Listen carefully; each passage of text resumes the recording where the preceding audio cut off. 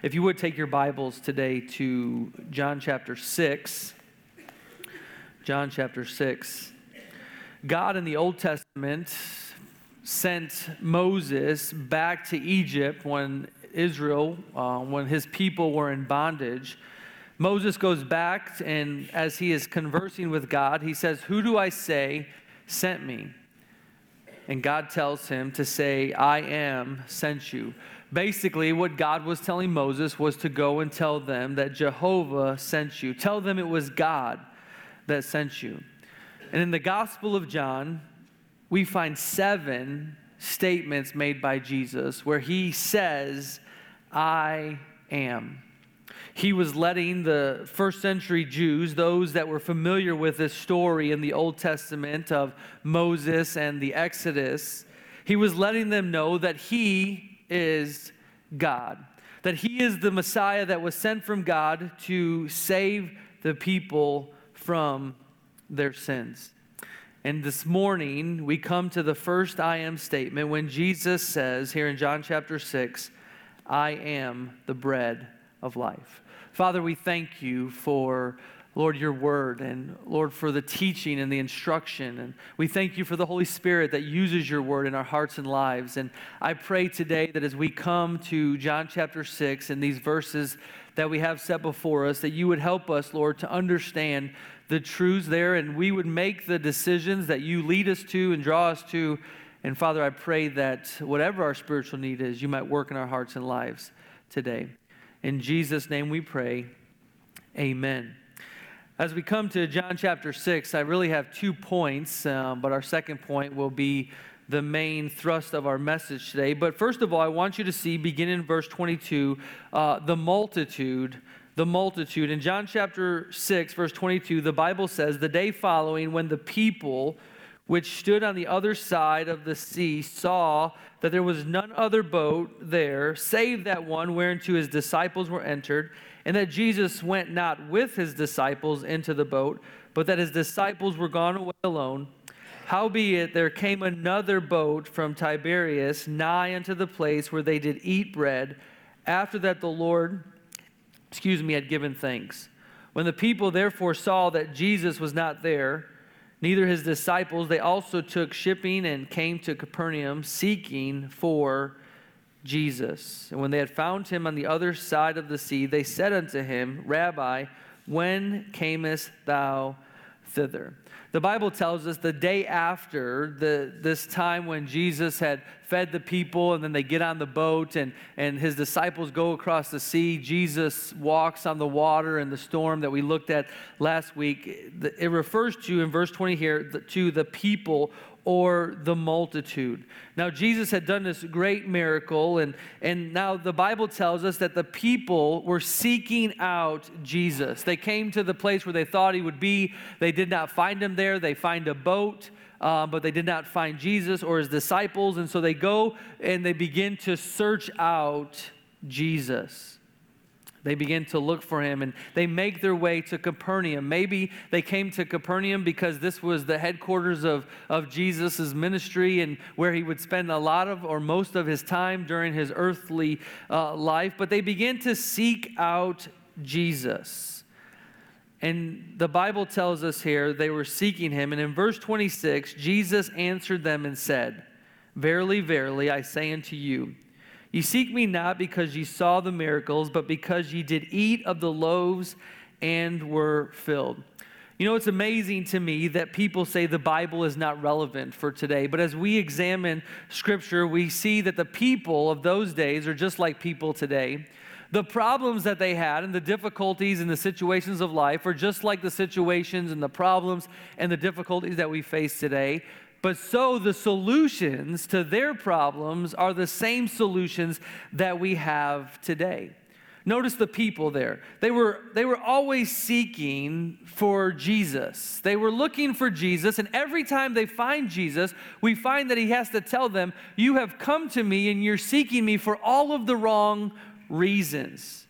They were seeking him because they wanted their physical needs taken care of. They weren't seeking him for who he was, but they were seeking him for what he could do. And people in our world do the same thing. That's why there's so many false teachers in our world today. Those so-called healers that are out there in our world today, people flock to them. And it's amazing when you watch these really shows on television. It's kind of sad. And it would be funny if it wasn't so sad, about how people flock to these faith healers and for them to touch them.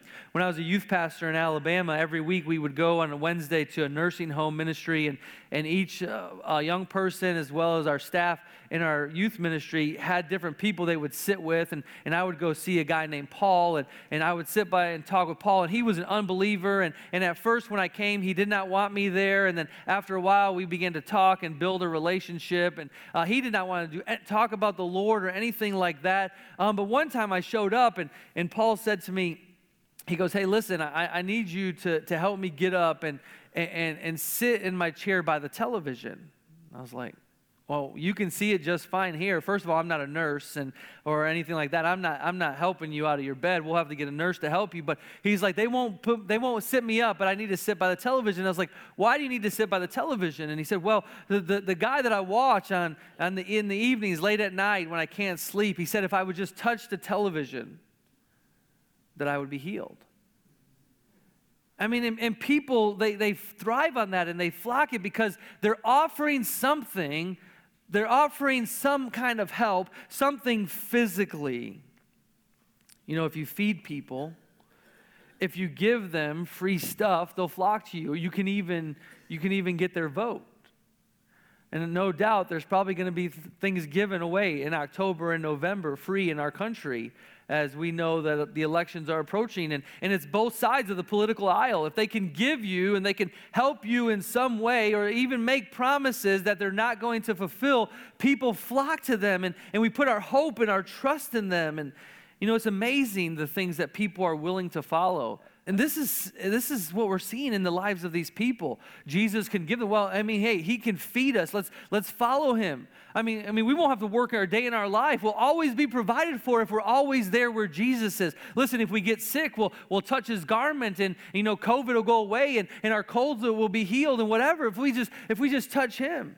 These people are flocking to Jesus and they come to Capernaum. And I want you to notice there, they ask him this question: "How did you get here?" In verse 25, "And when they found him on the other side of the sea, they said unto him, Rabbi, when camest thou?" When did you come here, and how did you get here? But in verse 26, you'll notice Jesus ignores that question. He does not answer that question, but we're going to see a conversation that begins to happen between Jesus and this multitude. Now, have you ever been maybe at an airport or a restaurant, and there's people that are sitting near you, and they're talking so loud you can't help but eavesdrop? I mean, there's just like, you're right there in the conversation because they're so loud, or you're just so nosy, you want to know what's being said, and so you are eavesdropping, and you're listening to them. But you know, that's happened to me, not the nosy part, the overhearing part, but you know, I've been there, and you hear this conversation, and you realize that they're not talking about the same thing. And really, this is the picture that we see in this conversation. That's our second point, the conversation between Jesus and this multitude. I mean, they're having this conversation, and we have the opportunity to listen in, but you'll see that Jesus is saying one thing, and they're saying something different. Jesus is saying one thing, and like many of us do, we're listening, but we're not hearing what they're saying. And don't look at the person next to you, okay? Because you know we're listening, but we're ready with our comeback. We're ready with what we want to say or how we want the conversation to go. And this is what we see between Jesus and these multitudes. So let's look at the conversation. Point one of the conversation in verses 26 through 28. Jesus answered them, "Verily, verily, or truly, truly, I say unto you." Now here's the reality. This is what Jesus says. "Ye seek me not because ye saw the miracles, but because ye did eat of the loaves and were filled. Labor not for the meat which perisheth, but for that meat which endureth unto everlasting life, which the Son of Man shall give unto you, for him hath God the Father sealed." And then verse 28, their response. They said unto him, "What shall we do that we might work the works of God?" Here's what Jesus says to them. Labor not. Labor not. You see, Jesus knew their hearts. They wanted him because they were filled, and he knew that their motives was to get something from him. And the reality is just like then, Jesus knew their hearts. Can I tell you today, Jesus knows your heart this morning. He knows your motives in life. He knows why you do the good things you do. He knows why you came to church this morning. He knows your heart and what you're looking for from him. And so what Jesus is telling them is, don't make the priorities of life the material things. For those that have things, you wonder, what's your motive? It's easy to see what people's motives are, whether it's material things or spiritual things. Here's what you do. For people that don't have anything, give them something. This week they had the Mega Millions lottery. There's over $1 billion, and I know that because Fox News, every time I turn it on, was on their app or whatever, was talking about it or whatever, and they had an article this week, and they said 10 people that won the lottery, over $100 million each of them, that wish they'd never won it, wish they would have thrown the ticket away, wish they never would have played the lottery. Because of the loss and the hatred and the divorce and the drug addiction and all that came along with that. Because the reality is if you want to see people's true character that don't have anything, give them something. We think that, man, if I just had more money, if I just had more talent, if I just had more things in this world, if I had a better life, then I would serve God. Young people say that often. I don't have time to serve God today because I'm in high school. When I get to college, I'll serve God. Or when you're in college, I don't have time because I'm really busy. When I get out of college and get married and have a family, then I'll serve God. Listen, if you're making that excuse today, you'll make that excuse later on in life as well. And so Jesus is telling them here, listen, I know why you're coming to me. It's all about the material things. Quit laboring for the things of this world. The rich young ruler came to him and said, what must I do to be saved? And he's keep the commandments. I've done all that. Okay, go and sell everything and give it away to the poor. And what happened? I can't do that because I'm wealthy, because I'm rich, because he was consumed by the material things of this world. But Jesus is telling them to seek those things which bring eternal life. And he tells them that they get eternal life through, and here's one of the main points of this passage. You get eternal life through the Son. And he tells them that this is God's plan. God the Father, he says here in verse 27, God the Father sent the Son to give life, and God the Father put his stamp. He sealed him. Now let's see then, okay, so this is what Jesus tells them, the multitudes. What is their response? Okay, tell us what we need to do. He says, okay, what works then? Now, he's just laid out the plan of God, but their minds go to work. Natural man always struggles, because they want to do something. When you ask people, how do you get to heaven? How do you get to heaven one day? Well, I'm going to be a good person. One day, and I'm going to be so good that my good works outweigh my bad works. Well, how good do you got to be? Well, I don't know. I'm just going to do the best that I can, and this is the sad statement people make all the time, and hope it works out. I can tell you today how good you have to be to get to heaven. Perfection. You have to be perfect. And the sad truth is there's not a perfect person in this room. All have sinned and come short of the glory of God. You can never work your way to heaven, but yet their mind goes right there.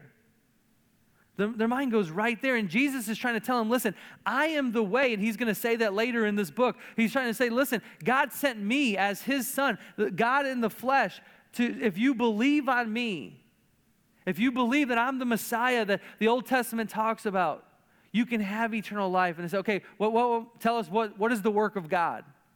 What is the work of God? So this brings us to our second point in this conversation, verses 29 through 31. So Jesus is speaking again, and Jesus answered said unto them, this is the work of God, that ye believe on him whom he hath sent.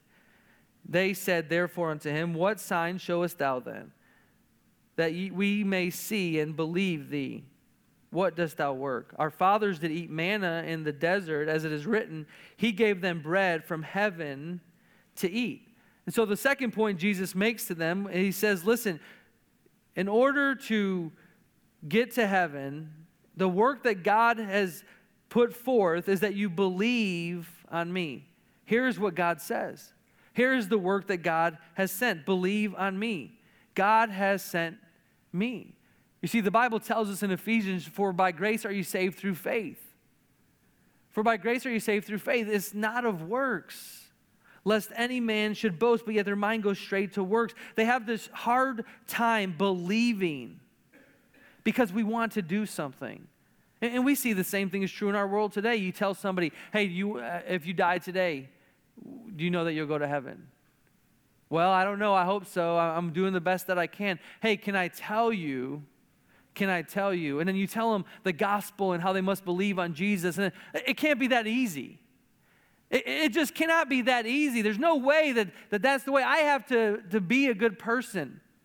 And I have to do this and do that and go to church and give and all these type of things because we want to put it on works. And so Jesus says, listen, do you want to know what to do to have eternal life?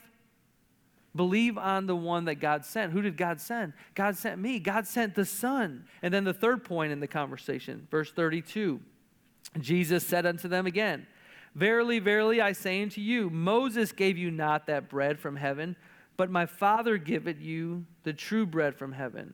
For the bread of God is he which cometh down from heaven and giveth life unto the world. Then said they unto him, Lord, evermore, give us this bread. So Jesus comes back to them and says, you want bread? Let me help you understand. It wasn't Moses that gave your fathers this bread. It came from heaven. This was sent from God. Look with me at verse 35. Jesus said unto them, I am the bread of life. He that cometh to me shall never hunger. He that believeth on me shall never thirst. But I said unto you that ye also have seen me and believe not. All that the Father giveth me shall come to me, and him that cometh to me I will in no wise cast out. For I came down from heaven not to do mine own will, but the will of him that sent me. And this is the Father's will which hath sent me, that of all which he hath given me I should lose nothing, but should raise it up again at the last day. This is the will of him that sent me, that every one which seeth the Son, seeth Jesus, and believeth on him, may have everlasting life. Now will raise him up the last day. And we're not going to get to verse 41, but we'll look at that next week. But the Bible tells us there, the Jews then murmured. The Jews then murmured at him. Jesus, in these verses, begin to share with them the wonderful mystery of the gospel and salvation. And there's several truths that I want to point out to you this morning about what Jesus is saying. First of all, in verse 35, Jesus tells them, true satisfaction only comes through Jesus Christ. True satisfaction only comes through Jesus Christ. All that this world offers will never bring satisfaction. Everything this world offers is gone. It's here today and gone tomorrow. It's only temporal, and it's never going to last. And all throughout Scripture, the Bible tells us that, it gives us that picture of how things rust and decay and are destroyed, and how this life is but a vapor, and it's here now and gone tomorrow. But everything this world offers will only leave you longing for more. Jesus can satisfy the thirst. Jesus can satisfy the hunger that your soul is longing for. We also see that all that hear the gospel will not be saved. Jesus tells them there in verse 36, but I said unto you that ye also have seen me, notice that, and believe not. They saw Jesus as an important person. They saw him maybe as a prophet, definitely as somebody that could take care of them, but they did not see him as the Savior of the world. They want what he provides, but they don't want him. And this is where the people struggled. Jesus is telling them who he is. Jesus is telling them that he is God in the flesh, that he came to bring eternal life. And they could not see the truth in that. They could not see the reality in that. And so many of them, they did not believe him. They would not believe him. And then number 3, all who come to him. All who come to him. That statement, come to him, is the idea of believe, will be saved. All that the Father giveth me shall come to me, and him that cometh to me I will in no wise cast out. For I came down from heaven, not to do mine own will, but the will of him that sent me. And this is the will of the Father's will which hath sent me, that of all which he hath given me I should lose nothing, but should raise it up again the last day. What was the will of the Father? That Jesus would come, the Son of God, that he would come, and that those that would believe on him would receive eternal life. And so those that come to him, those that believe, listen, it doesn't matter what you have done. It doesn't matter what your background is. It doesn't matter where you come from. It doesn't matter what you've been through. All that turn from their sin and believe on Jesus Christ shall receive eternal life. The fourth point, the fourth truth that I want you to see is that all who come have eternal security. He tells them that when you believe and I receive you, I will never lose you. I'll lose nothing. In the last days, I'll raise you up. I know there's a great theological debate whether you can lose your salvation or not. And the truth is, as we examine Scripture, it's very clear in Scripture that nothing can pluck us out of the hand of God. And Jesus says here, I will never lose you. When we accept Jesus Christ as our Savior, we have eternal or everlasting life. And how glorious that is. I'd hate to have to live wondering, do I have life or did I lose it? Am I saved or am I not saved? But we have eternal life through Jesus Christ. Number 5, how do we receive this eternal life? He reiterates again in verse 40, this is the will of him that sent me, that everyone which seeth the Son and believeth on him may have everlasting life. So you see the Son, you see Jesus as the Son of God, and you believe on him. Now, this is where the great struggle is in this passage and in this conversation. Jesus is telling them, I am the Son of God. And they don't see it. They don't believe it. And this is where they're on two different conversations, two different planes, two different thought processes. Jesus is saying, I am the Son of God that offers eternal life. And they're saying, you're the guy who can take care of us and satisfy our needs and feed our bellies. They don't understand who he is, but he says those that do and those that believe have eternal life. And then the last point is, in this section, Jesus points them to the resurrection, the truth of the resurrection. He says, if you see the Son and you believe on him and have everlasting life, I will raise him up at the last day. You know, this world is not all there is for those that believe on Jesus. One day we will raise to meet him in the air. Now we know from Scripture and from life that it is appointed unto men once to die, and after this the judgment. We might leave this world through death and be placed in the grave, but one day we'll be risen with him. How glorious and how wonderful that is. But we have to understand who Jesus is. Maybe you've come today and you say, you know what, or maybe you've been in church for years and you've heard the gospel and you've heard about Jesus and you know who he is mentally, but you haven't believed it. There's so many like that in the world today. Yeah, I know what they say at that church. I know what the Bible says, that this Jesus is the Messiah, the Savior of the world. So many people, they know that truth and they've heard that truth, but they haven't seen Jesus for who he is and why he came, and they haven't believed on him. My friend, if that's you today, listen, you can go to church and you can know who he is mentally and be lost in your sin and die and spend eternity separated from God. Jesus says, he that sees me as the Son and believes, accept my free gift of salvation, has eternal life. How glorious that is. If you believe that Jesus is the Son of God, if you believe on him, he will save you from your sins and give you eternal life. People question all the time, am I elect? Or if election is true, am I a part of the elect? Or if I'm not, am I not part of the elect? Listen, the truth is, believe on Jesus and you'll be saved. That's what the Bible tells us.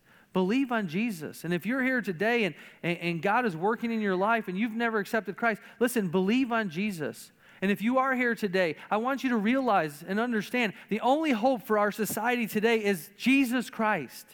And that's what the hope for your neighbors and for the kids that come to Bible school and those that come to Awana, they need to believe on Jesus Christ. That's the only hope for eternal salvation in their life. It's Christ and Christ alone. My friend, get your eyes off of your own understanding, get your eyes off of this world and the circumstances, and have an eternal perspective. How can I be right with God? By receiving Jesus Christ as my Savior. I have to believe that He's the Son of God, that He died on the cross for my sin. He rose from the grave, and listen, if we'll put our trust in Him, He'll save us. Father, we thank You for the gospel message. Lord, I thank You for the opportunity to look at this conversation between Christ and the multitudes, and Lord, how sad it is to see their perspective. And Lord, how their eyes were blinded when Christ was standing there right before them. But Father, maybe there's some here today or some that hear this message later that their eyes are blinded as the message of the gospel is right here before them. Father, I pray that You'd open their eyes, draw them to Yourself, and may they believe on Christ.